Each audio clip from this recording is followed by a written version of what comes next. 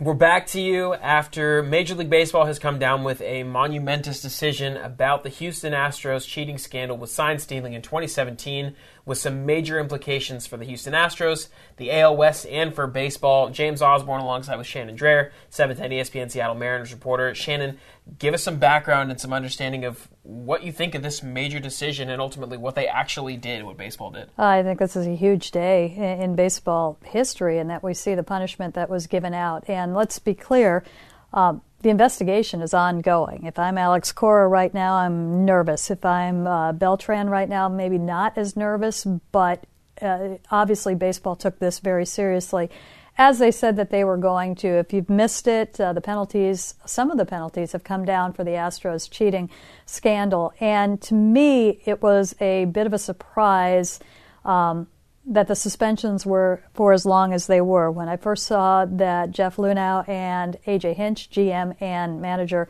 of the Astros, were suspended for a year, that is severe. Then you look at the penalties. We were hoping that there would be draft pick penalties, and there were 2 years, first and second round picks. That is huge. The dollar value with those picks, let alone what that does for Houston, that is already, and we'll get to this in a second, in kind of a precarious spot moving forward as far as roster building goes. They're up against the not salary cap, up against the luxury tax right now. You didn't see them have, I think, the offseason you expected to. It's the first time they've had to deal with money. So that is big. Looking at them going forward, $5 million fine, which baseball's made of money. Fines mean little to me, other than that the MLB fund is going to get, MLB charities will be getting $5 million. So that, I suppose, is good for MLB charities. But Major League Baseball had to do something severe. I think it's apparent that, and we talked about it in the last video, that what the Astros did, I don't know that teams did it to the extent that they did, but with what is in place and what is available to all teams with technology right now, there's a downside to that, and bad things can happen. And MLB drew a line in the sand saying that if you cheat, the punishment is going to be severe. So it was more than I thought it would be on the personnel side. Now, players were not penalized in this, and I think that's interesting because it's apparent that players were involved in this. In fact, the report, and again, the full report is on mynorthwest.com. It's 9-page from Manfred, from the investigation. There's a lot in that. I would recommend reading that if you're interested. The report said that this was basically player-driven, with Alex Cora facilitating it. So Alex Cora, a member of the Astros at the time, the bench coach, and now the Red Sox, and penalties are coming there. But the players weren't touched in this, which, with the labor agreement coming up, and maybe they don't want to tangle with the players' union right now, maybe it's tough to get enough proof and how much and the extent players were involved. But they came down hard on the manager and the GM, and in turn, just a few minutes ago, owner Jim Crane came down and fired both. So dramatic happenings in the game today. Yeah, there's a lot to untangle here.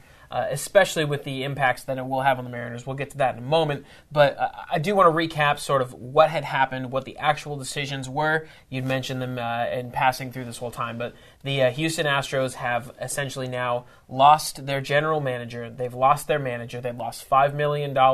And they've lost their first and second round draft picks in 2020, this upcoming season, and the next season in 2021. Out of all those punishments that come down for the Astros and the subsequent firings, which you talk about, how do you see these impacting the Houston Astros in 2020 and in the near future? Well, the personnel will be the same. Obviously, they have to hire a manager and a GM. Jim Crane, the owner, came out and said that he's just disgusted that this was the culture, but also indicated that there was a culture in the front office, things going on beforehand that they were aware of, and we've heard buzz about that in the background, and also the Brandon Taubman situation, I think, exposed a lot of that. Brandon Taubman, the assistant GM, who of course was fired after the was it World Series or was it the ALCS? After the ALCS. After the ALCS. So it was related to the Chapman or the Ozuna situation. Yeah. You can go read up on that if you want. And he additionally, in this report and in the findings here, has been basically banned until he's not from baseball. Yeah, he's been placed on a 1-year ban from the commissioner's office and can apply to be reinstated after the 2020 World Series. Which I wouldn't expect that would happen right away. It's kind of an indefinite thing. Not a good list to be on. And I've completely forgot the question. Well, just what you see is the impact in 2020. Oh, the impact in 2020. Well, the Astros team is what the Astros team is. The talent-wise. The talent-wise. I mean, that's not going to change, although we'll see what they do without the assist. I mean, as far as we're going to see a lot more monitoring, and already that had been upped with Major League Baseball putting somebody in every video room to make sure that verbally these things weren't happening. A lot of electronic stuff was going on with the Astros, so that could still happen. There's a lot to be sorted out on how they rein that in. If Major League Baseball can put somebody in the video room in every one of these places, how many other places could they have put an official into to impact the game of baseball? If they can afford to put somebody in 15 Major League ballparks every single game, they're just going to watch sign stealing. That's another topic for another discussion. Well, and how effective is that if somebody else can be sitting somewhere else and email? It could doesn't all have to come from the replay room. It could go anywhere. It could come from anywhere. Regardless. So that's not the most efficient way, but something has to be done there. So my question is, if you're a batter, and not all Astros batters use this, I don't believe Altuve, I think he is somebody who had said that he didn't like it, but your Bregmans and your Springers were, if you know a fastball is coming, you're more likely to hit that. It'll be interesting to see. Now, these are still going to be great players. They are great baseball players, but what are they without that assist? How does that impact what the Astros are this year? Astros pitching, which is still very, very good, not impacted by this in the least. So in 20 and 21, they're still a very good team. They will have a new manager. They will have a new GM. I don't think that the immediate fall off is going to be much if you are the Mariners. Now, if you are the New York Yankees, who have been doing this steadily for some time, maybe not having that assist is the difference between 3 or 4 wins, and maybe that is, that obviously means a lot more to the teams that are competing with them right now. But in the future, losing those draft picks and the Astros having to deal with the salary situation that they have right now, it could be big. No matter how you feel about the Houston Astros management and leadership culture during their last few years under Jeff Luhnow and A.J. Hinch, you can't argue with the fact that they were incredibly successful. And the fact that they're going to move on from A.J. Hinch and Luhnow and move into an entirely new form of leadership and new style of baseball and new culture in general, that to me is going to be...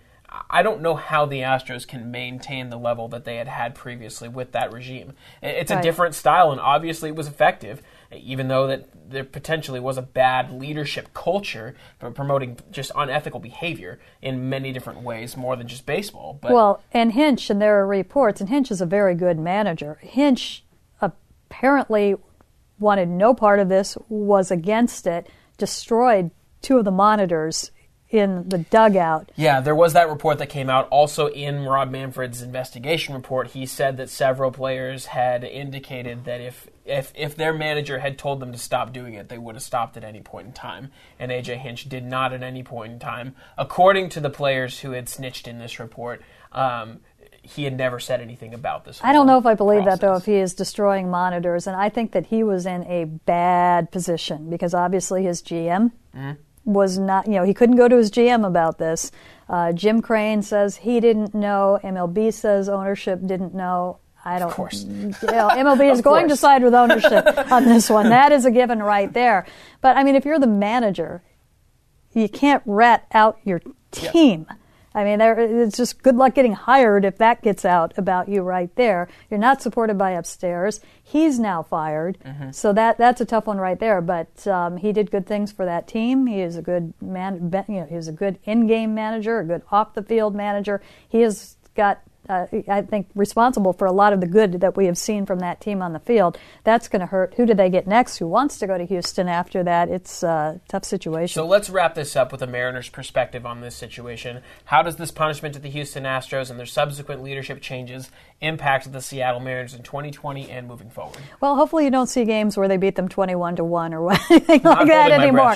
Well, I'm not holding my breath for that. There were some trash can bangs going on in that game and whatnot too. So hopefully you don't see that that as They much. lost at home to the Astros as well. Well, I'm sure. not going to hold my breath too much. But I'm sure there was an impact in a game where somebody knew something that somebody was throwing, and that hurt. But I think the bigger picture is with the Mariners targeting a couple of years down the road, and Houston all of a sudden losing those draft picks. I think that that helps the Mariners in a small amount.